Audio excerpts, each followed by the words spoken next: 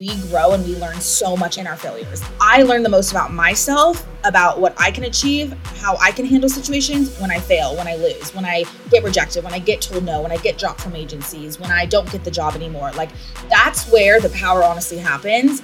And so I always tell people to embrace failure.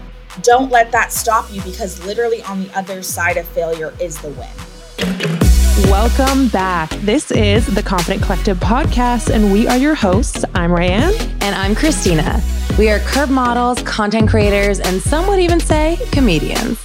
We started the Confident Collective podcast to help you live your most confident life by sharing our stories and sitting down with experts to talk about, well, life. We chat sex, dating, business, relationships, and so much more.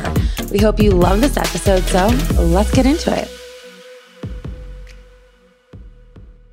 Welcome back. Today we have on a very special guest. She is a Sports Illustrated model, content creator, speaker. She's gone viral a few times this year, so I'm sure you've seen her popping off on your TikTok and Instagram. She's also a fellow Greek goddess. I felt like out of the loop that I was not Greek in this interview. We have on Ella Halikas. Today's conversation with Ella was so inspiring. She has so many words of wisdom, and we talk about confidence kind of in all aspects of our lives, from business and dealing with failure and rejection to confidence in your family dynamics and growing up in a Greek household and what that looked like for her. And then we also talk about confidence in dating and how she navigates her love life. So we really get into all aspects of confidence with Ella, and I think you're going to love this conversation. Yeah, I can't wait to hear when she talks about having delusional confidence. I think it is a good reminder for all of us to believe in ourselves. And, you know, if people think you're kind of crazy, you're probably onto something. So we cannot wait for you to hear this conversation. Let's welcome Ella to the Confident Collective podcast. Welcome, Ella, to the Confident Collective podcast. Yay! Thanks for having me. We're so excited to chat with you today. And something that I love is I put up a little message box to get questions for you. And I can't even tell you how many people were so excited to have you on, one. And two, the fact that there's like two Greek women coming together. Yes. And I was like, I love the Greek hype. No, 100%. I got the same kind of response too. Everyone's like, Greek queens. I'm like, reunite, baby. Yay! Two Greek goddesses and a Scandinavian something. Also, Ella decided that Queen. we could be sisters. And I don't think she's wrong. I think that we are long lost sisters, like in the bloodline. Like, we should talk to the older generations. We got to talk to the relatives. Absolutely. Jan Papu might know some stuff. Exactly. Yeah, I am really quick. Well, I love that you're Greek and we're raised in a Greek household, because I think being Greek has shaped so much of who I am, and the culture has made such a profound impact on me. And something I talk a lot about is being raised in a Greek household and how body image played a huge part because of my culture. And I was just wondering, how is body image discussed in your Greek household growing up? It's interesting. I don't know if it's the most traditional, but it was a little bit split, honestly. Like, I think growing up, of course, you have like your yaya and papu like feeding you, and, you know, you never leave food left on your plate. Like, they always made sure you were fed. That was always a thing. So it was always like, it was never like I was cheating a meal. I was never skipping meals. I mean, it was always encouraged to eat a ton. And you had the chicken and the Greek salad and, you know, all of that. I do think, though, the older I got and the curvier I got, like, it's also just like in our blood and nature to like have bigger hips or have like more, you know what I'm saying? Like, I just know a lot of Mediterranean women have that curvier body. And I think for me, I got that at like a younger age. And I think I did feel stress from my family, especially like older generations, like my yaya, for example. Like, on one hand, you know, she never leaves the house unless you're fed, and you have like 3 meals before you leave, and you're like, I'm stuffed. I literally can't eat anymore. But then on the other hand, you know, they were always thin. They were like an older generation, and they thought, you know, that they were like a little bit hard on me, to be honest. Like, they would say, oh, like, you know, you've been gaining weight, like, is everything okay? And I always had those comments from family, honestly. So I feel like I have maybe a less traditional. I mean, I don't know. I'd be curious to hear how yours was in comparison, but that's how it was. Mine was exactly the same. And that's Okay. why I feel like it's such a cultural thing. And I'm like, sometimes I get upset thinking about things that my parents have said and that my grandparents have said. But I honestly feel like it's almost like in the DNA and how they were raised, because you're right. Like for me, it's like food was such a huge moment in our household. Like we always had to eat together. We always had to finish everything on our plates. But the amount of times I've also at the same time been told, like, you don't want to be just a pretty face. Like you need to lose weight, or you look really big, or you've gained some weight, or like, oh my gosh, like just even hearing comments about other people's bodies that my family would make, or people even in my church, like it would be like, oh, look at her thighs, look at her butt. She has a huge butt, you know? Right. So it was just always being said. And it's really interesting kind of hearing like the double standard, like make sure you finish your plate, but like don't gain any weight. Right. I'm like, well, then why are you force feeding me every single meal? Like, what's going on here? Like, it never really made sense when it was like that double standard and like kind of having that split, the way they would handle it. But I think, I think the same way. My family was the exact same way. And it's definitely hard when you have family members talking like that. Yeah, it's really hard.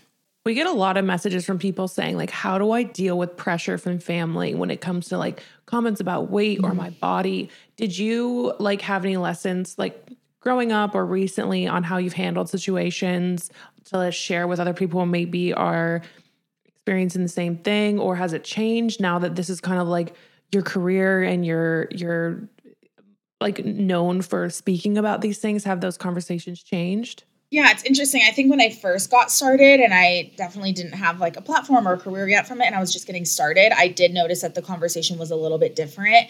It was more so kind of like more concerned. And, it was a quick, weight gain over my college years after high school. And it was more of like a concern, are you okay? And I'm worried about your health and like, because your body changed quickly and yada, yada, yada.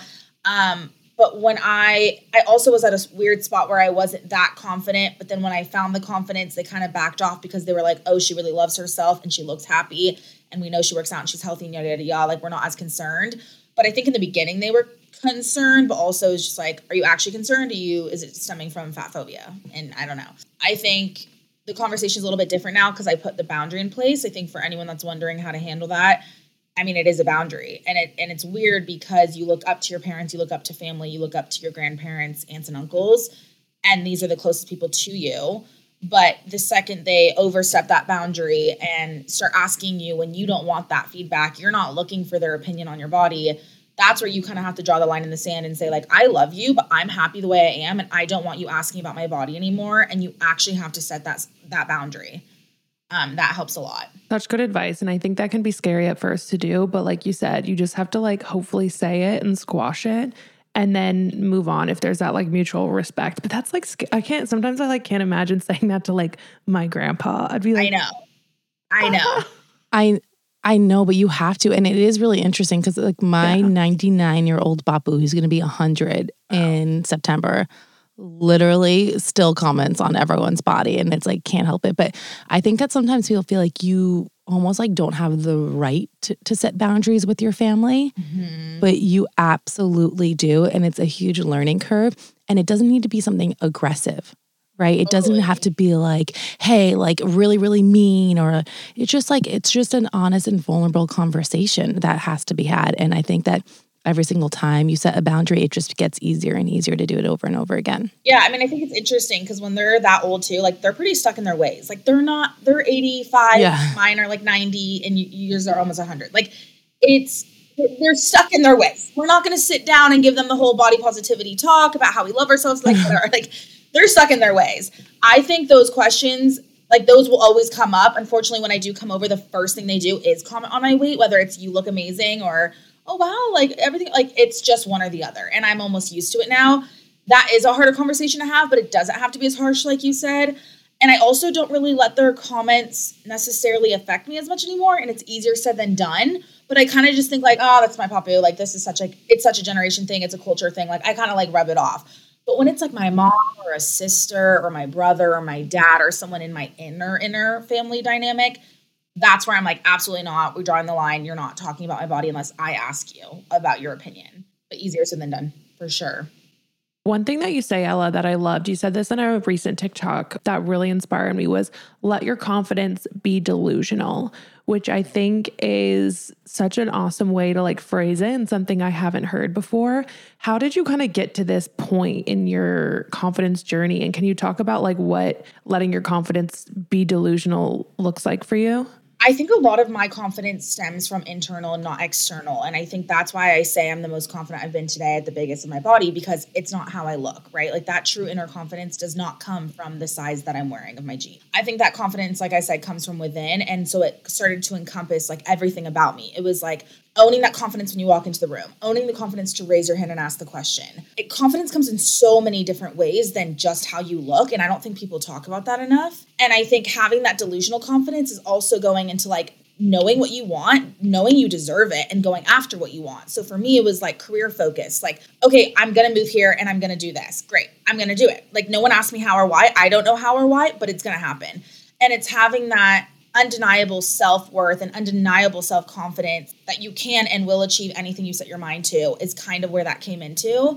And that takes years and years of practice. It wasn't an overnight switch. I think it's years and years of practicing that mindset shift. But I think that delusional confidence comes into you see something for you that someone might not see for you. Like you have that vision already before that next person does. And it's very personal to you in your own journey.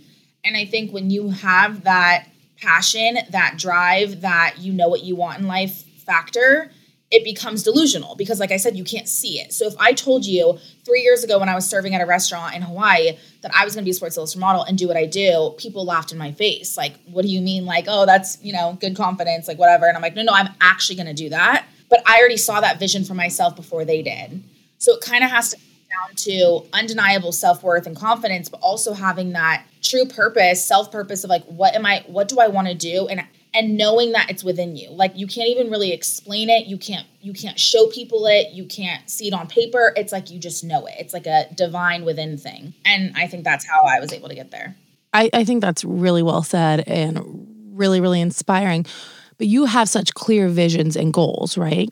What if someone wants to have this confidence and wants to feel delusional in their confidence, but doesn't necessarily have something super concrete they're working toward? What advice can you give to them? Because I feel like that indecisiveness, or like, especially someone who's in their young, like their early 20s or even early 30s, it's like, wait, I want all these things. I want to feel amazing. I want to feel super confident. I want the world for myself. But like, what do I actually want to work towards? That's a good question. I mean, I think every path is different. I think mine was, I set my mind on something and then I worked to achieve it.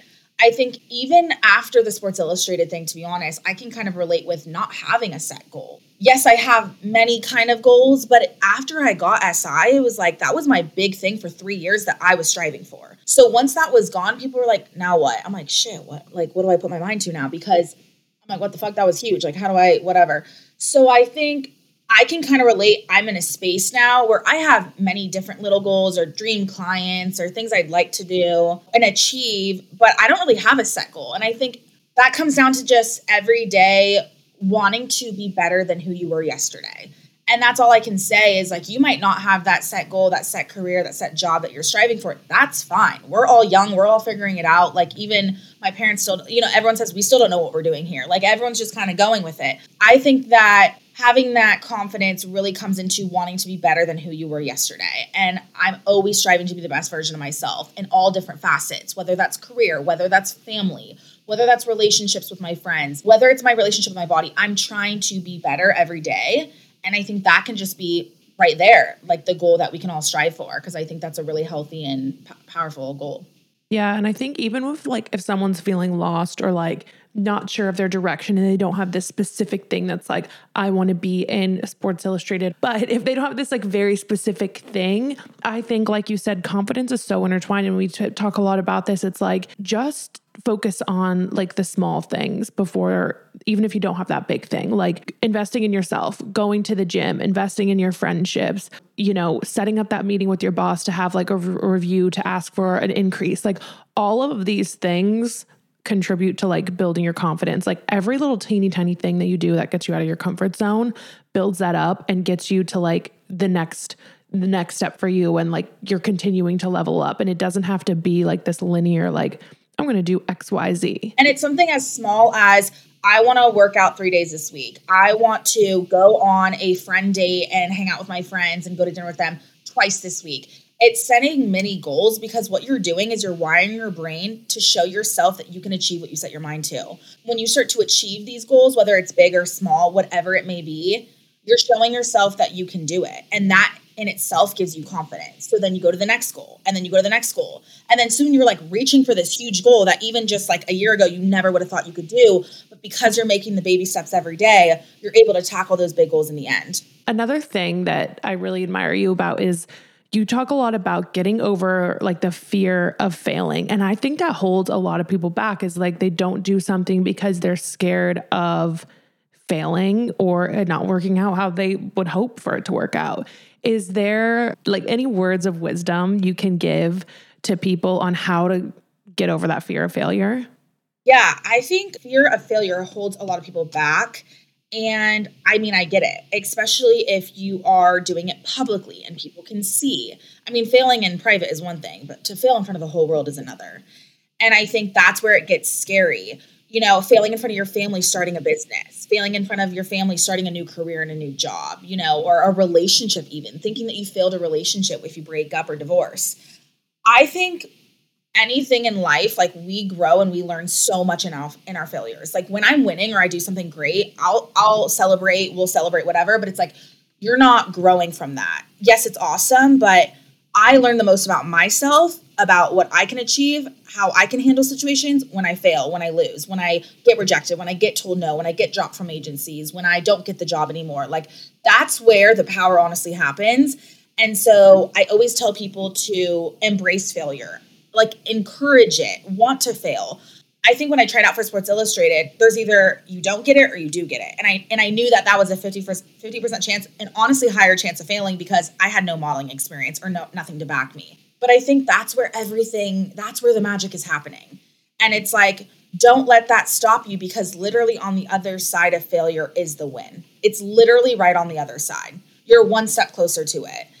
And like I said, it should be embraced because you learn more, you grow more, it builds character. I mean, you start to appreciate the wins more when you lose. Like, I think it's really freaking cool. And I think people should start talking like that and change that narrative and that communication around failing in general, because I think it should be embraced. I love that. And I was just talking to Ray about this before, but like right now I'm going through like a huge transitional phase, and there's like aspects of my life and my career where I almost feel like I'm failing. Mm-hmm. But you're right. Like, failing gives you an opportunity to figure out what you actually want and refocus on how to get to achieve those goals that you actually really want to achieve. Because right now I'm like, oh yeah, I feel like I'm failing in all these ways, but like, am I actually failing? Does that failure actually look like success in other areas? So I think that like also like shifting the failure into a focus of winning and an opportunity to get to know yourself better or to win in other areas of your life can be really helpful as well. Totally. And it's not even failing necessarily, it's learning. Like, it's not a loss, it's a lesson. Like, you're not losing, you're learning. And I always say that. So it's like, even when you don't get the job, you don't do this, maybe you have slower months, you didn't get the promotion, it's like, okay, this is a really cool opportunity to learn. Like, take advantage of that to learn, to grow, to build, because timing is everything, first of all. Had I gotten Sports Illustrated the first year, I would have never gone far with it at all. I mean, I would have literally crumbled. There's no way I would have ever been able to handle it if I got it my first year. Second year, absolutely not. Like, I am so glad it happened when it happened. That's just one goal. And I think timing is literally everything. And it's such a sense of, okay, if not now, it's a redirection. And like, kind of like you said, to like create a plan. Okay, great. So what's my action now? Like, how am I going to learn from this? How am I going to grow from it? And then what's the action next? And it's like, you almost set up those action plans after that. And once you do receive it, once you do get it, you'll appreciate it way more. Because I think in our industry too, you get in the sense of winning, like, you know, you feel like you may be winning a lot, or you might be getting a cool job or a client a lot. That's also not reality. So like, you're not always going to be on a high.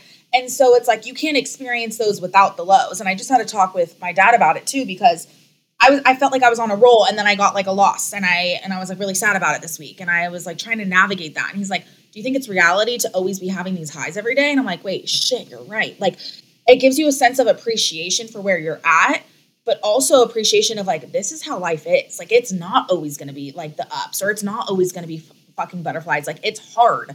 And every day you're going to be told no in this industry. And I think it builds character. And like I said, it develops more of an action plan of what do you even want? Slow down. What do you want? Like, and that's a cool conversation to have with yourself. Yeah, absolutely. And it really does allow you the opportunity to appreciate what you have. Because sometimes when you're like winning and you're go, go, go, go, go, you forget to like look back and think that where you are is where you dreamed of being years ago. And without that failure and without that loss or without that like space to learn, you don't have the opportunity to reflect on how far you've come. Totally. I love that so much. It's so true. And I love, Ella, how you like really celebrate all of these like milestones that you hit. I think sometimes like, and I'm totally guilty of this, like I don't like stop and celebrate those things. I'm like, okay, well, here, like, I don't know. Sometimes it's easy to just be all right, like on to the next thing. And I think it's important that like, because you think of like your friends or your family, like they celebrate you, but sometimes when it comes to ourselves, we're like, we don't do that. And I think you do such a good job of that, and like a reminder to like hype yourself up and be like, fuck yeah, like I did this. Was there like a time or a specific no that kind of like really shook you or inspired you to really make some like major moves, or a time where you said someone said no that had a pivotal change on things for you? All the time. Like, I kid you not, I celebrate the wins hard because I also lose a lot. And I not lose, but I mean, yeah, I get told no all the time. I think what stings is like when you're so close to that job and that booking and you're on hold and this is your dream client. And I've been on hold so many times with amazing, like L'Oreal beauty campaign, Peloton commercial, which would have been like financially life-changing. Like, I've been on hold with Skims before for a campaign, which is my dream. And I never have worked with them like for a shoot. And then I got released. And I think in those moments, it's like, keep fucking going. Like, it literally builds such a fire under me.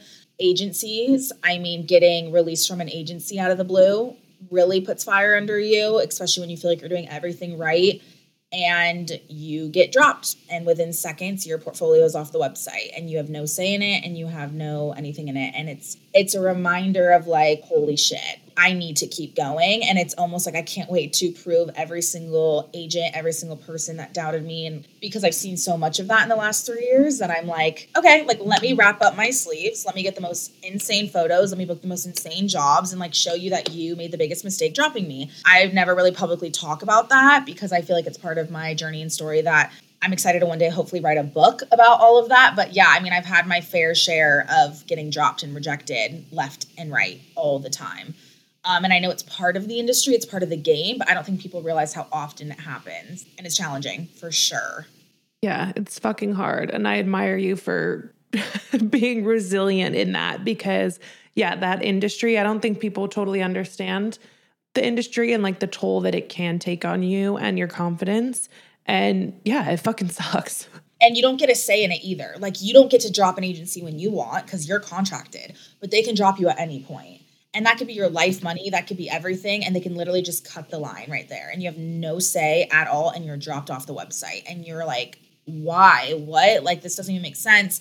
And so you don't feel like you have a right. You feel like you don't have a say. You don't feel like you have that freedom. And you do feel like it's your worth. Why am I not worth enough? Should I change my look? Is it my hair? Is it my body? Should I be bigger? Should I be smaller? Like, it really, really fucks with you. And I just try every day to get up and be resilient through it. But it's hard. It's super hard when your image is your business and your life, right? Because it's so hard to not take things so personally. And like you said, feel like it's a direct insult to who you are and how you look. Have you gone back to any of those agencies that have dropped you or like maybe jobs that you've had or that you've got rejected from and ask why? Because this is like something for me, like I feel like having that feedback and that constructive criticism could be like super, super helpful. Or you kind of like on to the next, I don't even care what they say, they're lost. Yes and no. A lot of the times in the modeling industry, like I said, you don't really get a say, like you don't ask questions. Like I ask a lot of questions and I think it pisses off a lot of agents. Like I'm very in my own business. I'm my own businesswoman. Like I'm running shit behind the emails. They don't necessarily like that, I would say. You have to find the right fit that do, and I'm glad that I have. I feel like Ford really does appreciate who I am, and all of me, which is really, really refreshing.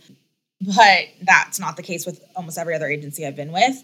I feel like in the beginning, I would ask why, and it would be kind of like, just not a good fit, or like split decision right now, or like, I've applied to so many agencies and got rejected. And I'm like, why? Like, is it me? Is it my height? Is it my body? Is it my face? Is it my photos? Like, and you don't really get answers. And it's kind of just like, unfortunately, just not a good time. Or unfortunately, like, our decision was split on you.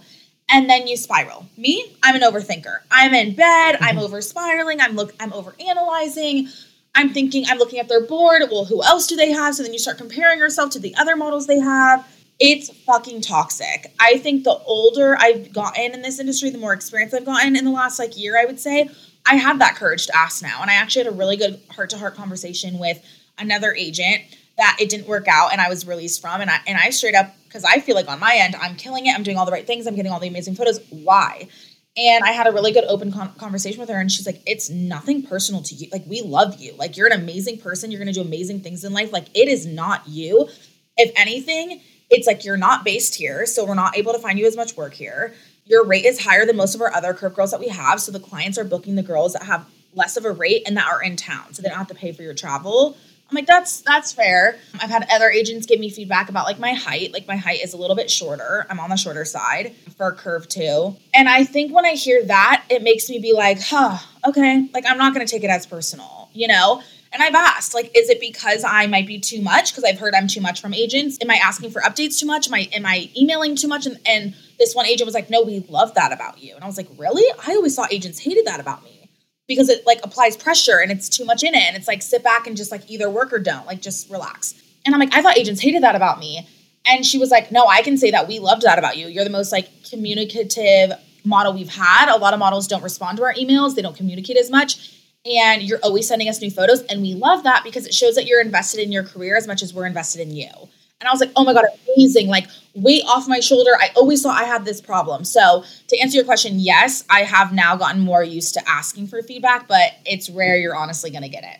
And it's so, this industry too, it's like behind everything. It's like, I feel like sometimes like smoke and mirrors, like it's a person. Like, I saw an agent once like critiquing people's walks on like TikTok, and he was, I don't like those jeans. And it's like literally like you could lose out on something because of the jeans you're wearing. It really can knock your confidence when it's honestly like, it's not you necessarily. This industry, I just think, has like a long way to go. And I think it's great that you're speaking up and you're maybe doing things differently. Cause I think a lot of times, like in the past, it was like, you're the model, like you're supposed to show up, do what you're told, and like kind of be quiet. Like, stand there and look pretty and take the photos. Like, that's it. Yeah. And I think like the worlds are definitely blending now that like so many models have through social media, because they have like your platform, like you are Halikas, not just getting booked as like a size 14 body, which I feel like in the past there was definitely that distinction. So it's really interesting. It's an interesting time where the worlds are kind of like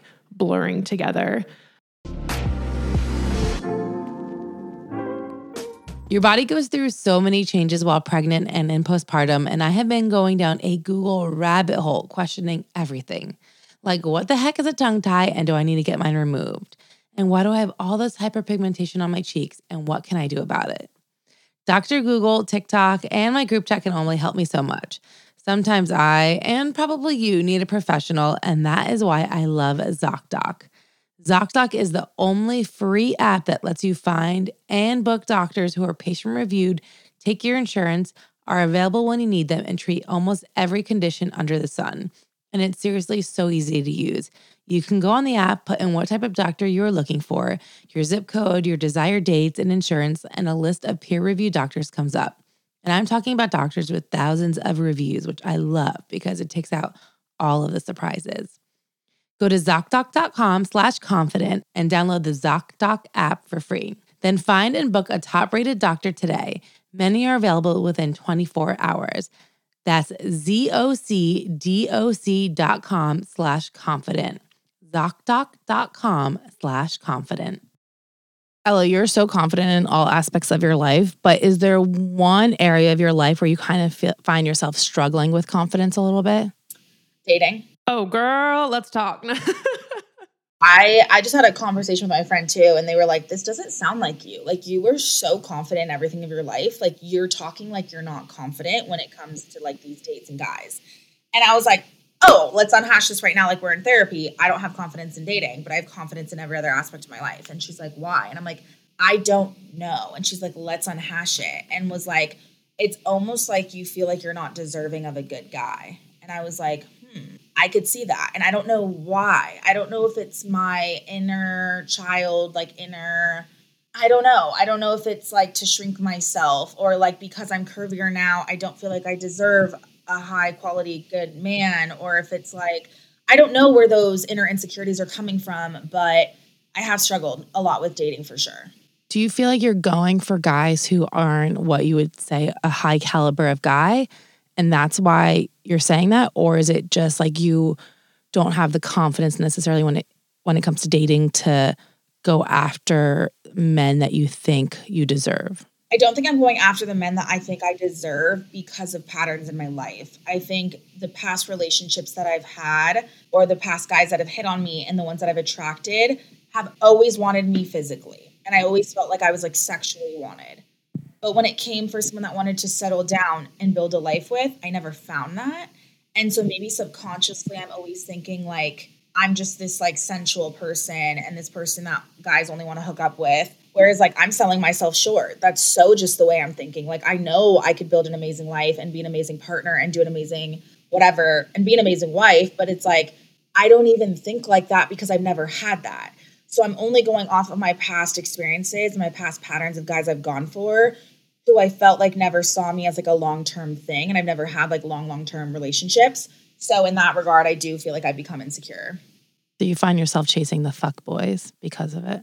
Yeah. I relate so much to that. I think like, I always say this, on here and in conversations outside of here, like, I'm like, okay, when I'm with, in community with women, I'm like flowing this in business. I feel so confident. Like, I could walk into an event and feel so good and talk to, have a business meeting and feel very confident in myself. And then like, I do struggle in the area of dating as well. Like, when it comes to guys, I just feel like there's this like disconnect almost. And I too, Ella, am like trying to work through like, okay, where is this stemming from? Like, what is going on where maybe I don't feel like I'm deserving of someone? But then it is hard too, because like when you're in these settings, and we've talked about this on this podcast, like, I don't want to say, and Christina and I have talked a lot about this and she's challenged me on this too, which I think is good, is like, I don't want to say that like the men that I want aren't attracted to me, but when that's the pattern you see like a lot of times in front of you, like it's hard. Like when you're out with your friends and you're not getting approached, it does like knock your confidence. And I think then I tell myself like, okay, these type of guys aren't attracted to me. And then I create that. And then maybe it's a cycle where I'm putting that out there. And then it's like, okay, how do I get through this? Totally. It's a mental block that we're putting out and we don't even realize we're doing it. Of like, oh, he's not into me. And my friends are like, why would you even like think like that? And I'm like, oh, I just know. Or like, oh, he's not into curve girls. Like, I'm not even going to like try. But it's like, maybe I'm just putting that mental block from my own insecurities. But it's like, no, but I'm looking at patterns. Like, these type of guys usually want me. Those type of guys won't even look at me. But then I talked to a guy that was like super into me and wanted to date me. And I was like really shocked because I was like, you're not the type that usually likes me. So it's just like, it's such a mind fuck. And then it's so interesting too, how like when it comes to men, like in so many other areas, I'm like, oh, I'm so much more than my body. Like I have all of these qualities, X, Y, and Z. But then when it comes to dating, my first thing is like, oh, they must not be not be attracted to me physically above everything else. It's so, and I think too with men, it's hard with like, because so much of what we've been shown has been just a certain type of woman when it comes to like romantic relationships that is so ingrained in us. But I don't have the answers either, Ella, but I'm trying to work through them. So you're not alone and it's really hard. I think dating in general is hard, but like as a curvy woman too, I think it's like just an added layer of something that we have to work through sometimes. It's like we're learning to love ourselves, but then learning to let other men love us. Like it's like a double thing. It's like, well, I have the confidence with me, but do I have the confidence that you have that in me? No. And it's like, how do I get there? And I think it's a pattern of those guys. Like I said, I've never had a problem of like going into a bar, getting a guy to like want to bring me home and hook up with. Like, that's just like, that's my MO. Like, let's go. Like, I got my drink. Like, I feel confident, bad bitch energy. But I never think they would want to like date me. I would never think they would want to have a long. And that's where I'm like, how can I change that or put out a different energy or take off that mental block of maybe they do want to date you. Like, let them, like, let them decide. Why are you deciding for them, Yeah, absolutely. You can't make the decision that you're not worthy for them. Mm-hmm. Like you have to let that play out. You have to, first of all, I think it all comes down to like believing in what you deserve and what you want and not accepting less. Like, so if you're out and you feel like a guy only wants to take you home and that's it, and he wouldn't want to see you in a relationship, well, then I almost feel like sometimes it's like, well, what if you only give him the opportunity to try and see you in a relationship? Totally. And like, don't break down that barrier and don't limit yourself. When I'm extremely single and celibate. Now that's my yeah. We're in our celibate era. I don't try that. I'm like, weird, Christina. I don't know, because now I'm in a fucking drought and I have no men. Great. I'm having standard. Yeah, no, I mean, I get it. That's tough. I just feel like it is so much of an energy thing too, and like projecting your insecurities onto other people sometimes. And with men, it's so easy to do that. Right. I do think part of that, but I do think too, also, like sometimes I think about this, like when it comes to body acceptance and like seeing different body types, like I think in this space, women kind of are ahead of it in general. And I think a lot of in like self-improvement and working on themselves, like I just do think in general, women have invested more time in that. I think there are like, that's kind of across the board. Not saying that all men don't invest in themselves, but I do think women have taken the time to really work on healing and grow and learn more about themselves more than men. Like we're just now accepting ourselves as women. So I do kind of feel like sometimes like men are behind and like they have received the exact same messages of fat phobia that we have. I do kind of think that sometimes like men are behind, and I think they still have to work through a lot of their like internalized things around fat phobia and what a woman should be, feminine, small, quiet, all of these things. It's so complex, but I do think they might be a little behind than where we are at mentally as well. I think there's also what we do for our jobs. Like aside from our bodies in that block, it's also like our careers. Like I think I'm hyper independent, and I think that goes back to like trauma in my childhood, but I'm hyper independent where it's like now to let a guy come in and like try and take care of me. I'm like, I'm good. I got my own shit. I got my own stuff. Like it's going to take more than that's going to lure me in, and more than that I'm going to be like, yes, I want to date you. You have to do more than just want to provide financially or provide, like, because I'm already covered. It's got to be like when I feel like I'm independent, I'm going to ask for more. I want more of like emotional support from a guy. I want more, you know what I mean? Of like that, just like partnership. So I think our jobs and what we do and being so independent on our own is hard to find a relationship because of that. So there's a lot of things. We could do a whole other episode on this, you guys. But no, it's a whole other beast. I was going to just say, so when you are having some of those maybe low confidence days, whether it comes to dating or whether it comes to maybe a job rejection or whatever it is, how do you end that negative self-talk and re-inspire yourself to be the confident Ella that you know and love? I think it's a mix of a few things. I think it's allowing yourself to feel those feelings, like really allowing that, if you want to cry, like let those emotions come. But for me, I try not to, I don't know the word, but I try not to sit there. I try not to soak in that. I try to feel it, let it come through, and try to really process that information I just got or process that rejection. And then I always find another set of action. And I think the reason why I get that inspiration and that resilience, it comes down to my true purpose and my why.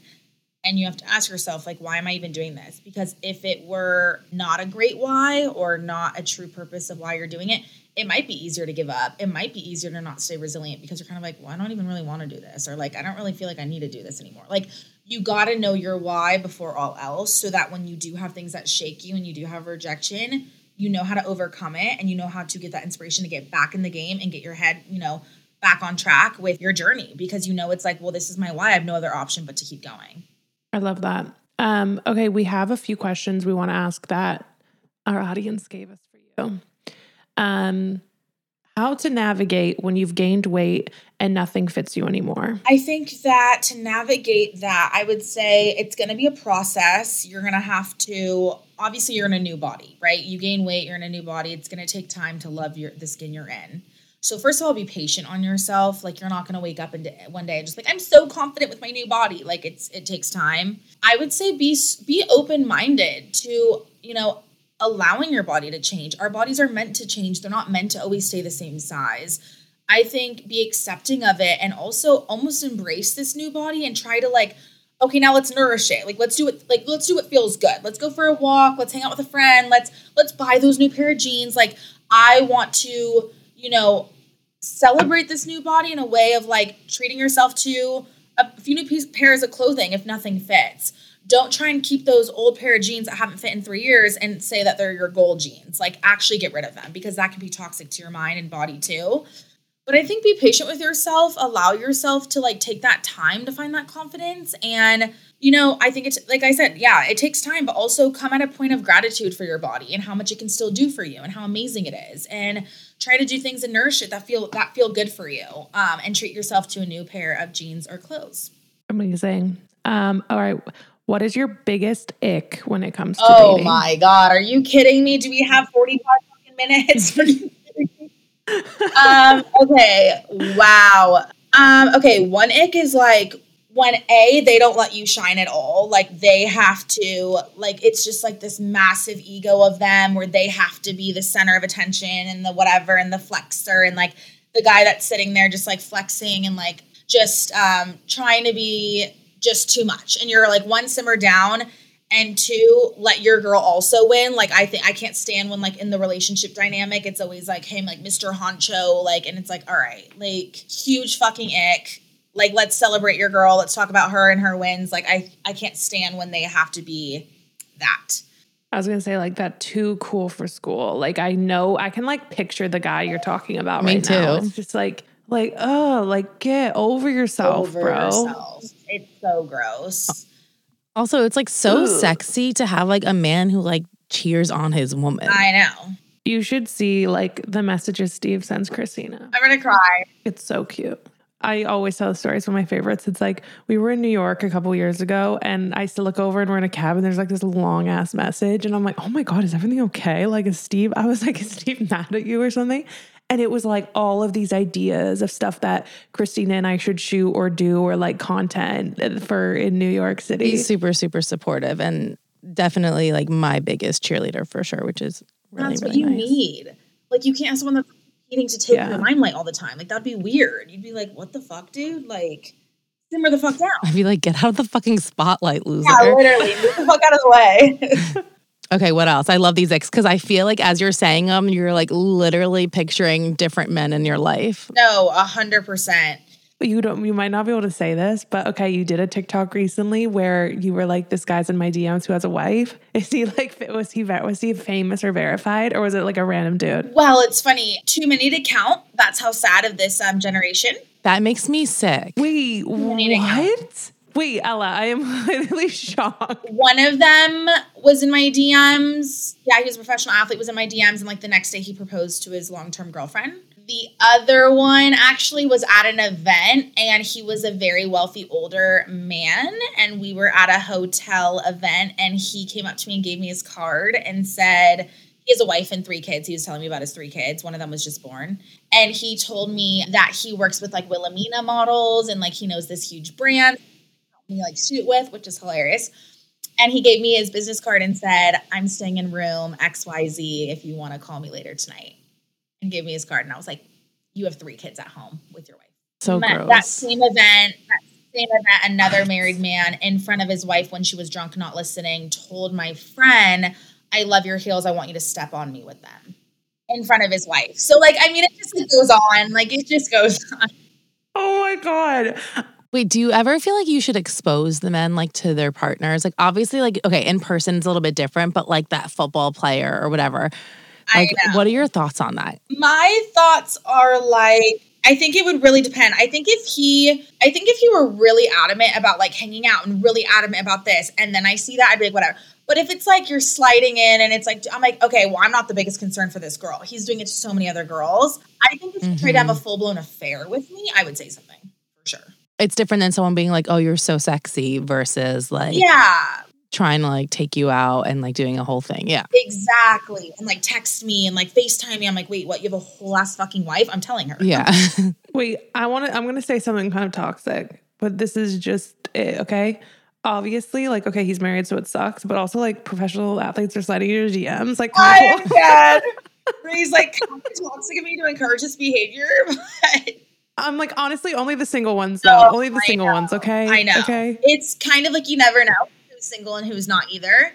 And if they're not posting their girl, they have like 5 others that they're like still dating. So I'm trying to shy away from that type, which just goes into my dating thing. But I feel like, Ella, you need like a guy who's kind of more, like you said, maybe like a guy who's kind of more behind the scenes and is like just there to like hype you up, and not like in a way that's, I don't know. I feel like I kind of think about this sometimes too. Like maybe a guy who doesn't like love to be on the camera, really like loves it for you and supports you, but maybe it's like a little bit more nerdy and less like, but still, you know, I don't know. Because these athletes are just losing their damn minds. Yeah, and I don't know if I could do like a TikToker. Like if you're like making more TikToks than me, like we're gonna have a problem.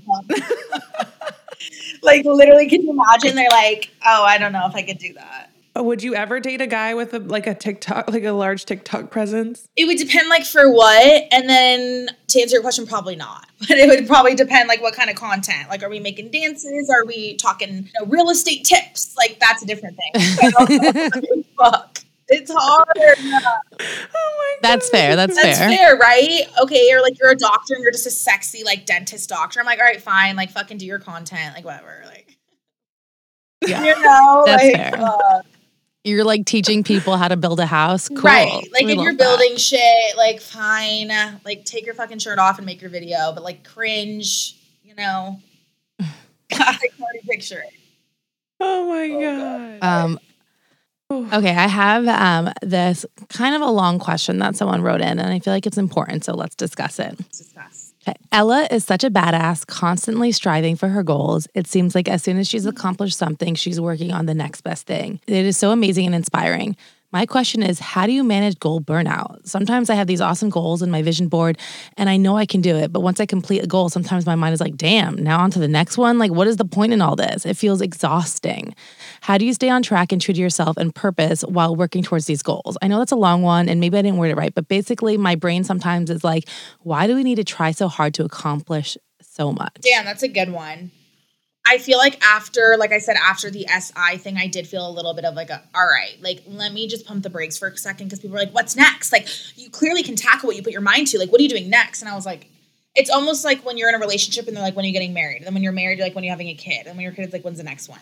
Like, it's that same, like, okay, I'm tired. I feel less goal burnout. Like, I don't feel that as often. I feel more just burnout in general, just like working really fucking hard and being tired. But my goals don't make me feel burnout. It's more just like the mundane everyday kind of bullshit and like, oh my God, and it's like, it's a lot, you know, it's exhausting. I think though, and I already answered it kind of earlier, it goes back down to like really knowing your why. And I think that will overcome that burnout feeling. And I think take the time. Like you don't need to tackle this goal by 25 and this goal by 27. Like don't put a timeline on yourself. I really don't put a timeline on me. For all of my goals, they're just kind of there. Do I want this? Yes. Do I want Vogue Greece? Yes. Do I want the house? Of course. But like I don't have like a time frame. And I'm not really strategic with my goals either. And take that how you want. That might not be great advice. But I don't have a set goal at this month I need this and this month I need this much money saved. I don't really work that way. I work in the way of every day. I'm like every day I have goals. Every day I'm accomplishing a lot so that in one day I look back in a year and I'm like, holy fuck, I did that. That's how I operate. So it puts less stress on a goal when I don't have that structured timeline to get there. It's more just of like, I'm going to show up every day, be the best that I can be, do the jobs that I can, travel and go here when I can. And eventually I will get that. And eventually I will get that booking. That's how I look at it. And it overwhelms me less. But yeah, give yourself grace. Honestly, you don't like take the break, take the vacation, like actually And I'm telling myself that too, like, do it. But I would say, I think it's knowing my why and knowing like I'm excited to get to that version of me. And to do that, I have to do X, Y, and Z. I love that. Amazing. Such good advice. Thank you, Ella. Can you share, before we wrap up, any teasers for exciting projects or anything that you have coming up that you're really pumped about? If there's anything that you can share that's not too top secret. I haven't announced this yet or said anything, but I'm going to post it probably in the next week or week and a half. I was in my first music video. Fun. Oh, shit. Go Curvy Girls. We're the video vixen now, baby. Yeah, it was fun. Wait, are you a dancer? No, I was just like the main lead girl, like just the muse. The muse. Oh my God. Like hitting a fucking dance. Like, what the fuck? Well, I thought in every music video, I feel like there's got to be some moves. I was like, oh shit, Ella can break it down. Like, girls twerking and shit, but that's not me. I said, honey, I'm not twerking on this video. No, she's like the Precious for Drake now. Wait, Holy can you shit. share who it's for?